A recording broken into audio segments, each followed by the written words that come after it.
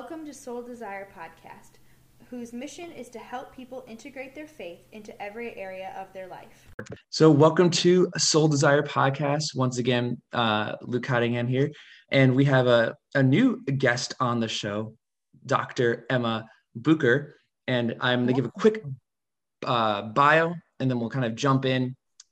She blogs for Soul Desire. So anyone, I was joking just a minute ago, anyone that listens to this, likely, hopefully, you follow the website so you read her blog posts. But this is what it says. Emma received her doctorate in clinical psychology from Regent University, where she studied about the intersections of gender, sexuality, and faith identities as the research assistant of Dr. Mark Yarhouse. Emma currently owns a small private practice, Counseling LLC, and hopes to someday operate a sexual and gender identity clinic for those navigating conflict between sexual gender minority experiences with their Christian moral framework.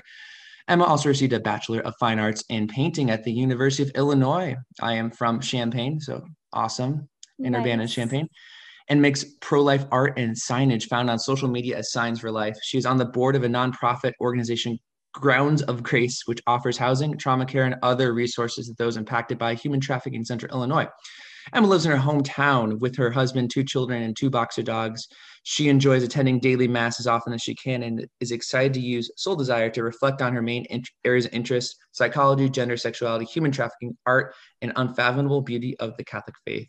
Thanks so much for joining. Thank you. Thank you. I'm excited to be here. I wanted to get to know you a little bit more. And again, others are familiar with your blog posts. And congrats on your baby boy. That's really awesome. I enjoyed. So chubby. I know you go My into biggest detail. accomplishment, a chubby baby. Yeah. No, he's awesome. And he's your 3rd, right? Is that correct? Yeah. Yeah, because obviously you had 2 at the time when I just realized as I was reading that. That's awesome. I know you went into detail, but do you mind describing what it was like having a baby during the pandemic, and especially in the way in which you had? Oh my gosh. Well, I'll just try to be succinct. He just came so fast out of nowhere. And I had to call the hospital on the way to say, I think he's going to be born in the car. And then they reeled me in and it basically got me on the bed, and I pushed him right out, and there wasn't any doctors or nurses around. That's just insane. It was a mess. It was so scary. So it almost would have been like better to have an at-home birth in that moment. Oh, yeah. Well, not that you would have known that was going to happen, but. Oh, right. Oh, man. We pretty much just should have. I mean, he came out, I guess, kind of blue, and they had to take him over to that. I don't know what they call that little bed on the side and revive him, but he was fine. It was no big. Wow. That's such a gift, and that's beautiful. Yeah. We had, when was he born? I'm sorry. What month? October 25th. October 25th. That's awesome. Yeah, we had our baby. Wow. Time has passed so much, but she just turned a year, baby Edith, on March 13th. So we were right at the crossover. So when people were not wearing masks, because it was not mandated, I want to make that clear. Like, people in the hospital were doing what they're supposed to, but then they just stopped allowing visitors the day after she was born. And that's kind of when everything shifted. Schools shut down the day of her birth.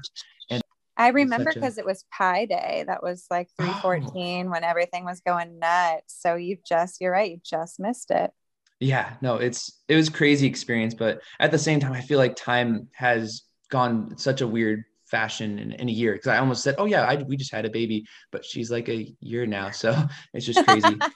You can still say that. That's not a problem. Yeah, no, we absolutely and it's been such a gift to have a baby during COVID, as crazy as that sounds, because you're quarantined and you want to stay inside, and there isn't all this FOMO that might come with having a newborn and not really being able to get out and be with people. Like, you just kind of want to shut yourself up, and what better way to do that but with the baby? So it's kind of a good time to have the baby.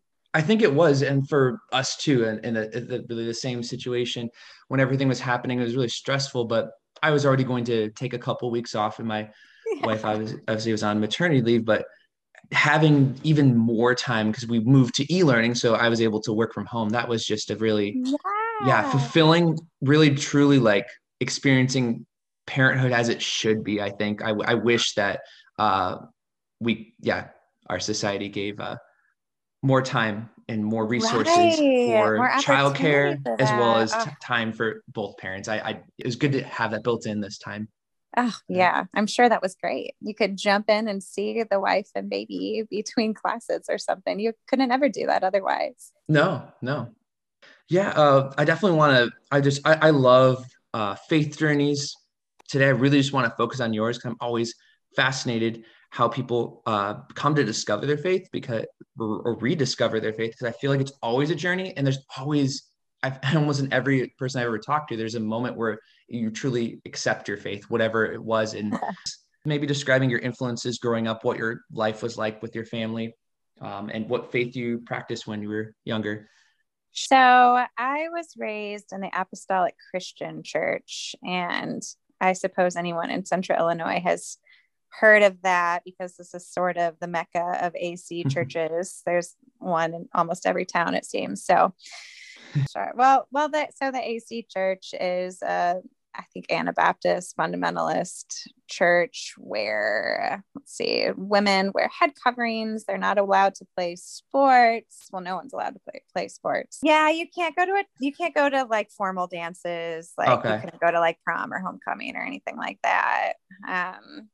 And they greet each other with the holy kiss. Of course, that's probably going to be eradicated now post-COVID, but it's a whole bunch of sort of rules like that they take the Bible very literally and implement it into church teaching as doctrine. So I was never a member of the AC church, though. I never had any issues with it. Most of my family is AC, and I would say, I don't know, a lot of them have issues, the people who have left, but having never actually become a member myself, I don't have any beef with it or anything. I thought it was a great church to be raised in. And then I joined Harvest Bible Chapel. That's what it was known as at the time, but it's now Summit Point. When I got married, after I got married, my husband and I got baptized together. He was actually, this is sort of a plot twist in the whole thing, because he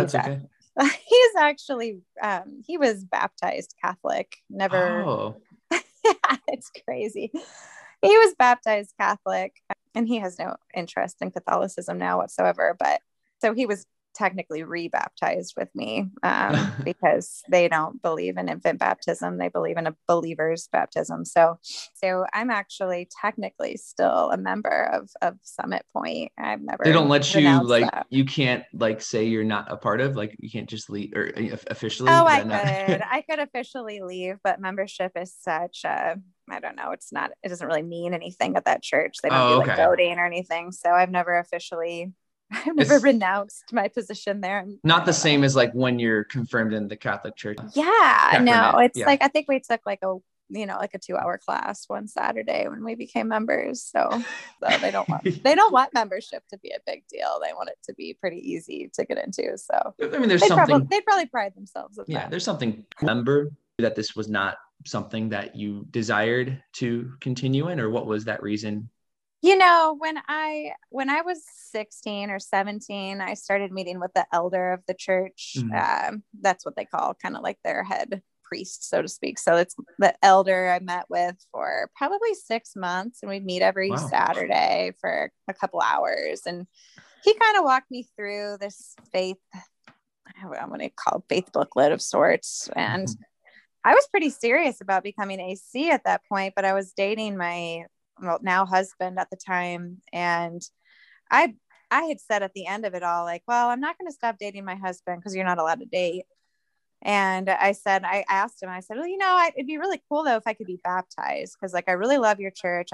I think I would be a member someday, but not right now. And then he refused to baptize me. Oh, wow. Yeah. And I, that's so sad. Was very hurt. I was very hurt which looking back, obviously he wasn't going to baptize me. They only baptize people who are members of their church and have been members for months and months. Yeah. That's just the way they do it. Okay. But for whatever reason, that really hurt me at the time. And so that was probably when I officially was I'm probably never going to actually do this. I think it's so easy to reach out to people who are like-minded. But at the same time, the call of evangelization is so much more to reach out to all nations. That kind of solidified for me at the time. I don't think I'm ever actually going to become an AC. And Yeah. I didn't break up. I wasn't ready or willing to break up with my boyfriend at the time. And like I said, we got married a couple years later. So Yeah. when Did you we get married did at any harvest. church at that time? Well, no, that's a great question. So we weren't allowed to get married in the AC church, and we Gotcha. hadn't been attending Harvest long enough to really want to get married there. I don't even know if they had a building at that point. No, they didn't. They were still meeting in a hotel. Wow. We're non-ACs are allowed to get married in what they call a fellowship hall. It's like a little building that most churches have that's sort of connected or on the same campus as their main church. So we got married in the AC Fellowship Hall in Morton. Gotcha. Awesome. What year was that? I'm just curious how long you guys have been married. Oh my gosh, it's coming up on 10. So 2011. Oh, yep. congratulations. We're like a month out from 10 years. Woohoo. That's so awesome. Yeah, I was a baby. I was only 20 years old. Did you ever think that you were going to get married at that age, or? You know what? I knew that I never really wanted to date somebody for more than a couple of years without getting married. And we started dating when I was 18. And I don't know, after a couple of years, it was kind of like, I kind of want to either we really wanted to get married or break up. And it made most sense. Like we loved each other and thought that it was right. And I was certainly one of those like weird undergrads that was married though. I bet that felt strange. I'm actually married. I'm a senior in college, but it happened though. When my wife and I were engaged, she was finishing getting her teaching certificate at Illinois State. And she was in classes with these like college age students that are at least 20, 21 or younger. And she noticed how career oriented that they really were. They had conversations about teaching and how going above and beyond for your students, to the point where they would say they would put their students before anything.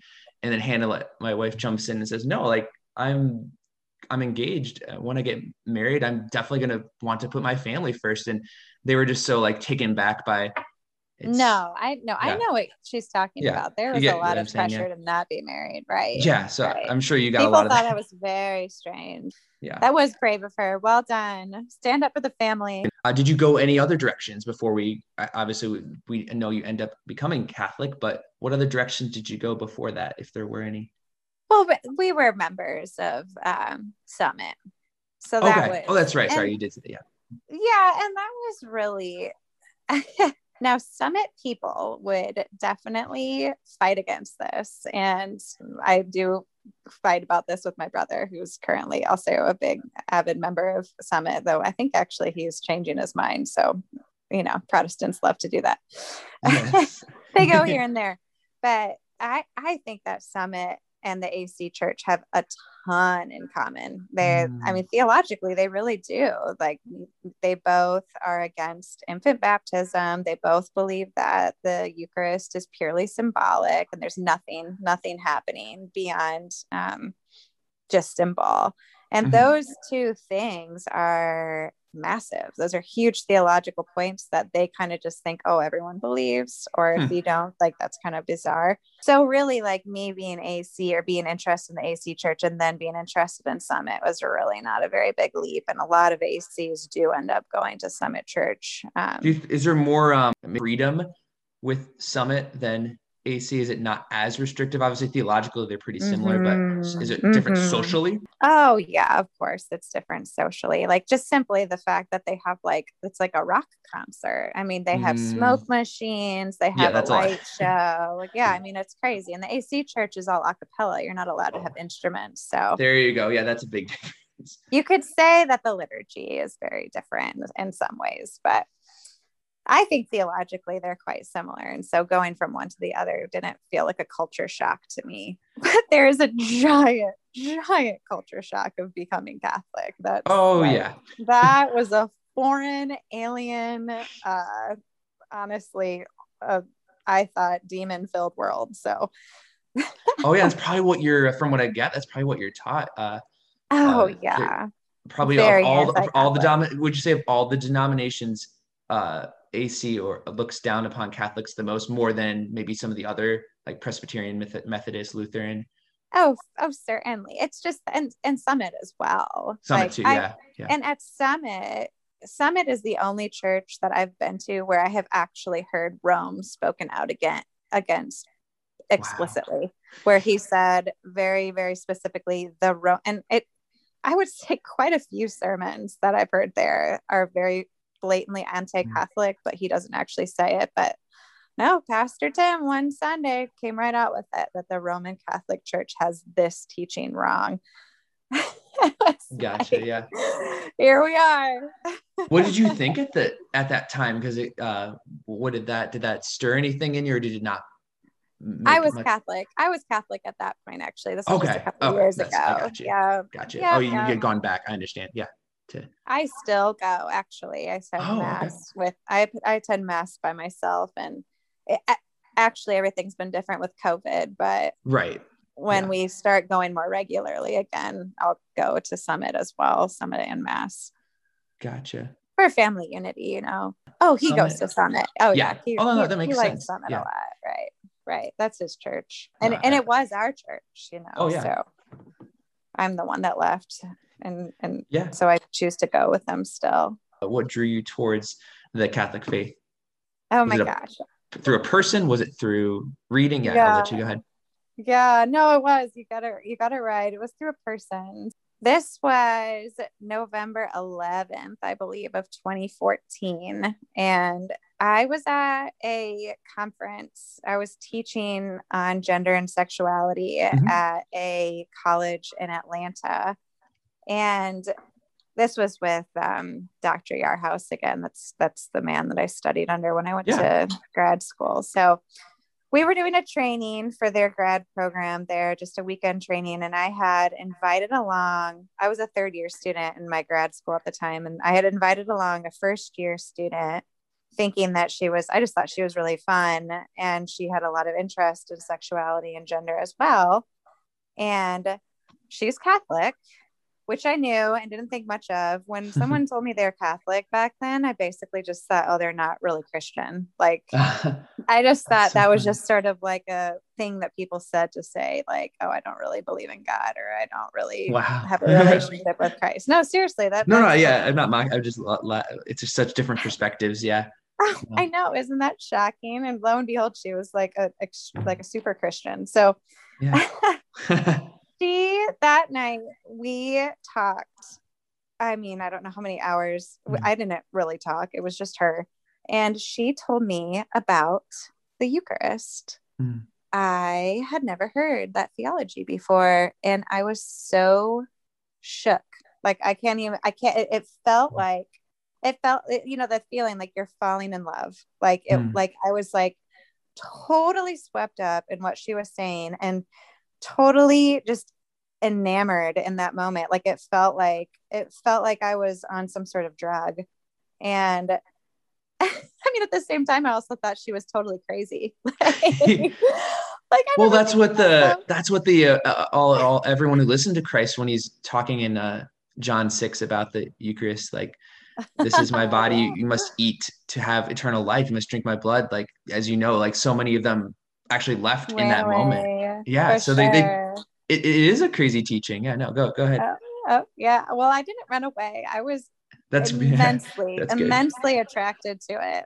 Even though I thought it was total foolishness. I thought it was the craziest thing I'd ever heard, but this person describing it was so beautiful in that moment, just the way that she was talking about it. And we proceeded, I mean, we spent what honestly was an unhealthy amount of time together after that. Over the next probably couple of months or so, we spent just endless hours. And at the point we were staying up till 4 or 5 a.m. and she would just pour into me all of these bizarre but very fascinating teachings of the Catholic faith that I'd never heard of before. And it was beautiful to me because it was like, oh my gosh, there's actually another denomination out there that's Christian that I didn't even know of.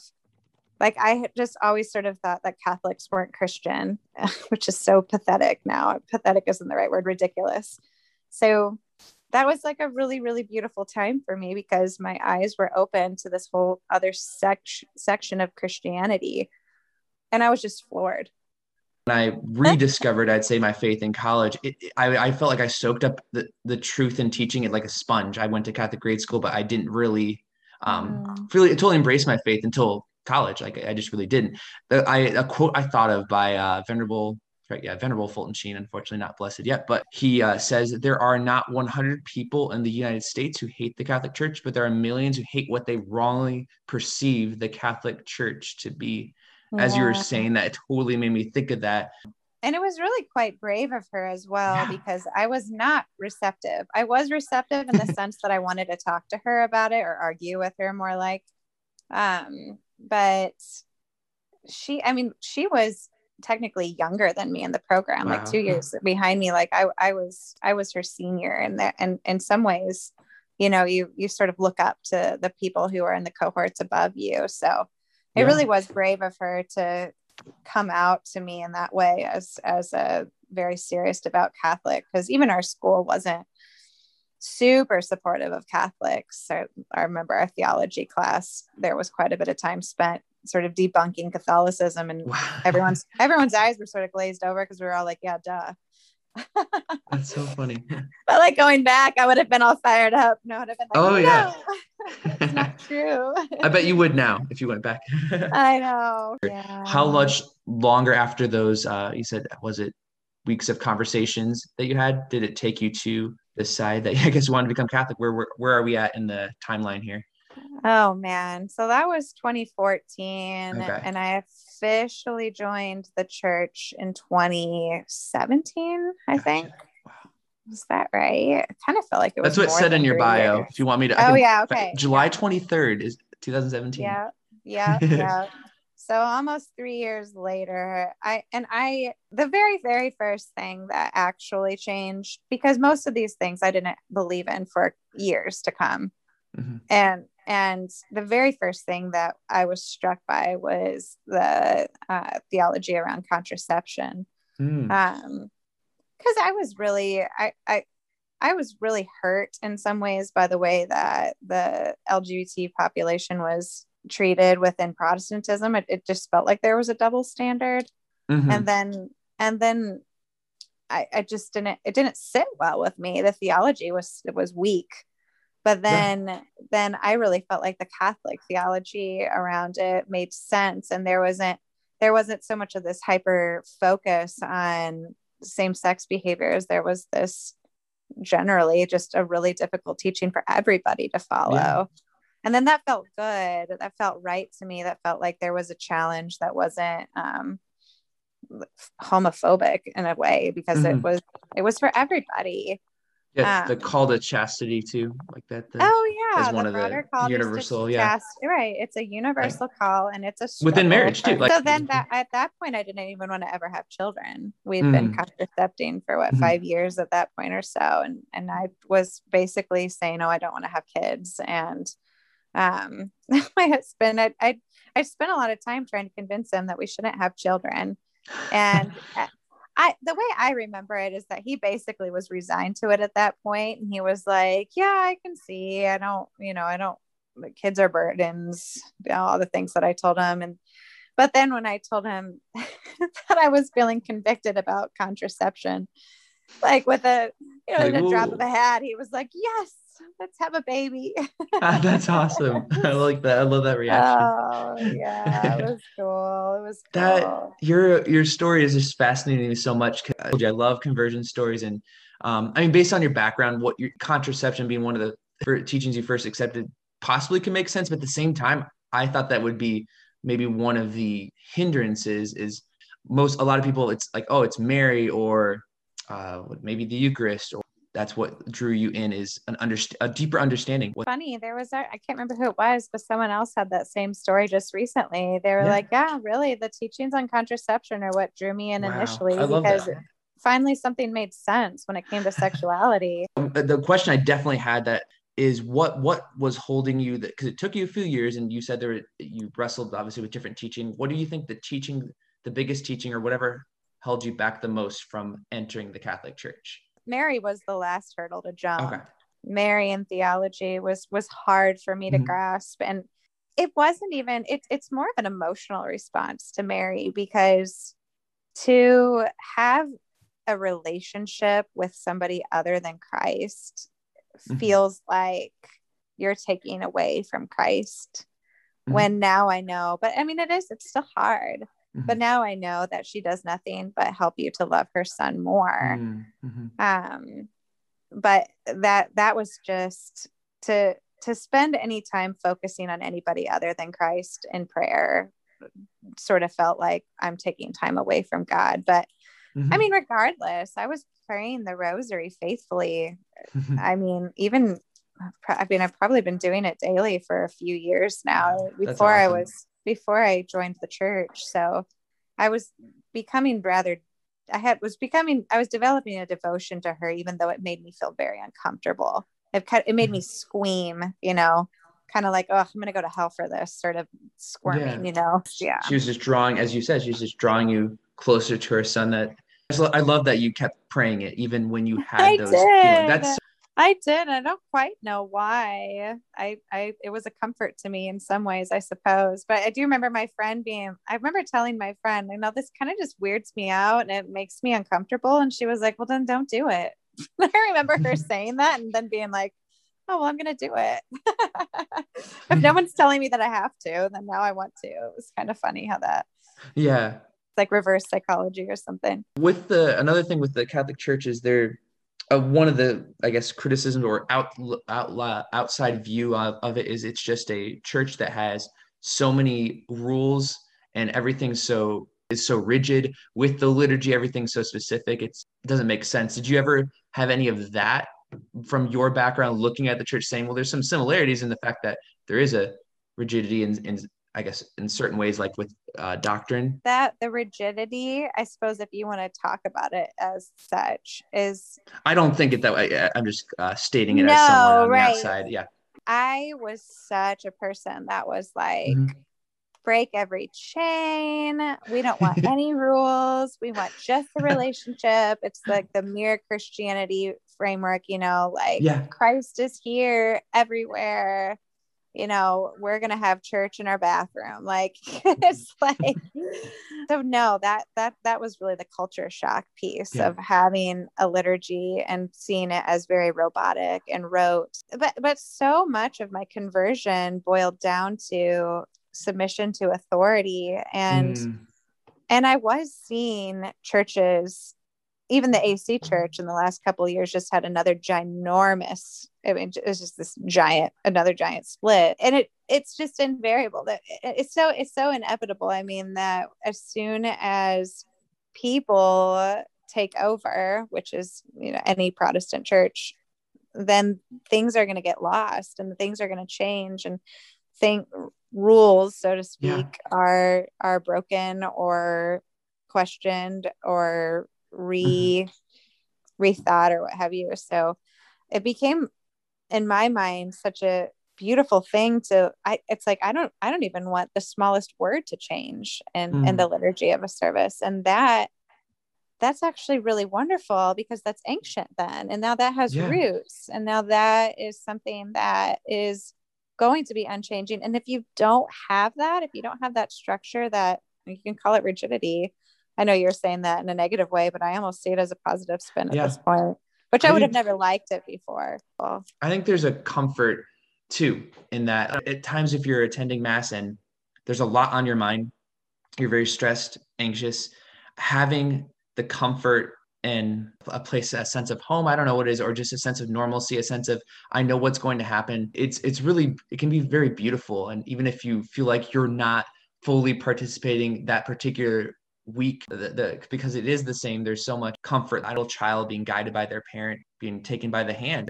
You don't have to, I feel like oftentimes we want to go into mass, we have to do so much, but in reality, we need to be able just to receive the gift that the mass is. Like, our participation is receiving. It's not just if we sing beautifully, that's beautiful. We don't need to have that to get something out of the mass. After returning to mass more recently from COVID, it's been very beautiful. It's been awesome.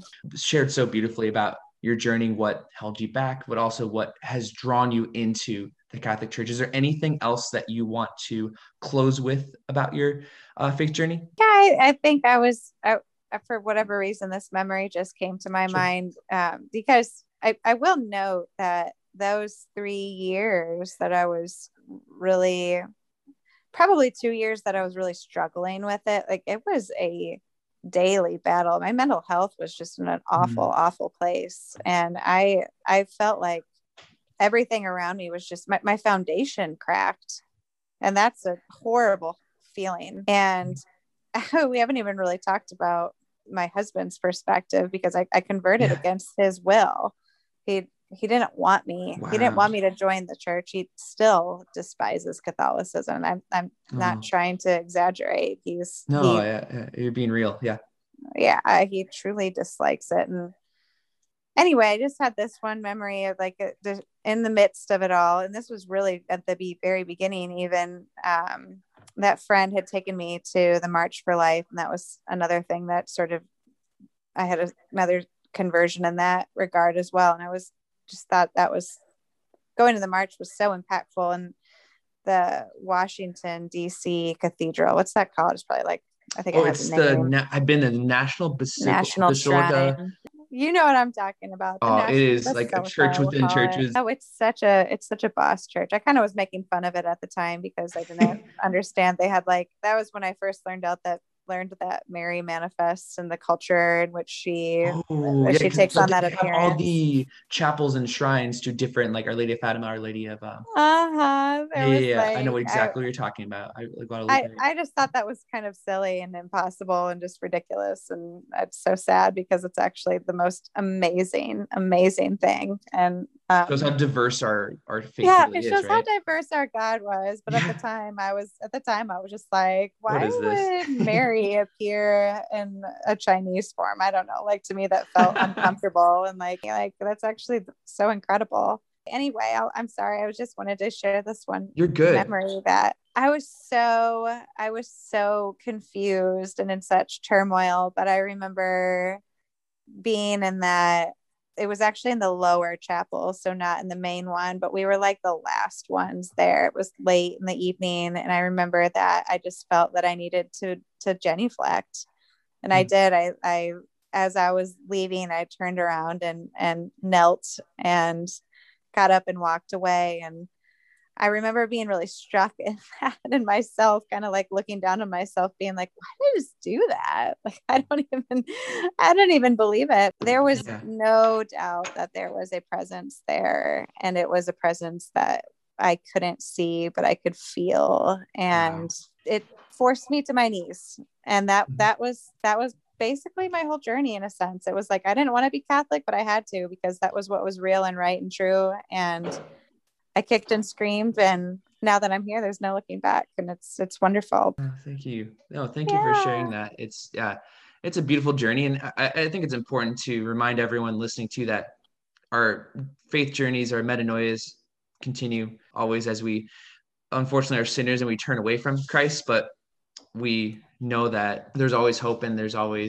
redemption, there's always mercy. So I'll keep praying for you as you continue along. And I definitely want to ask you to come back on to talk about any of the amazing things that you do. I really appreciate it. This was nice to reflect on those things. It's like very nostalgic.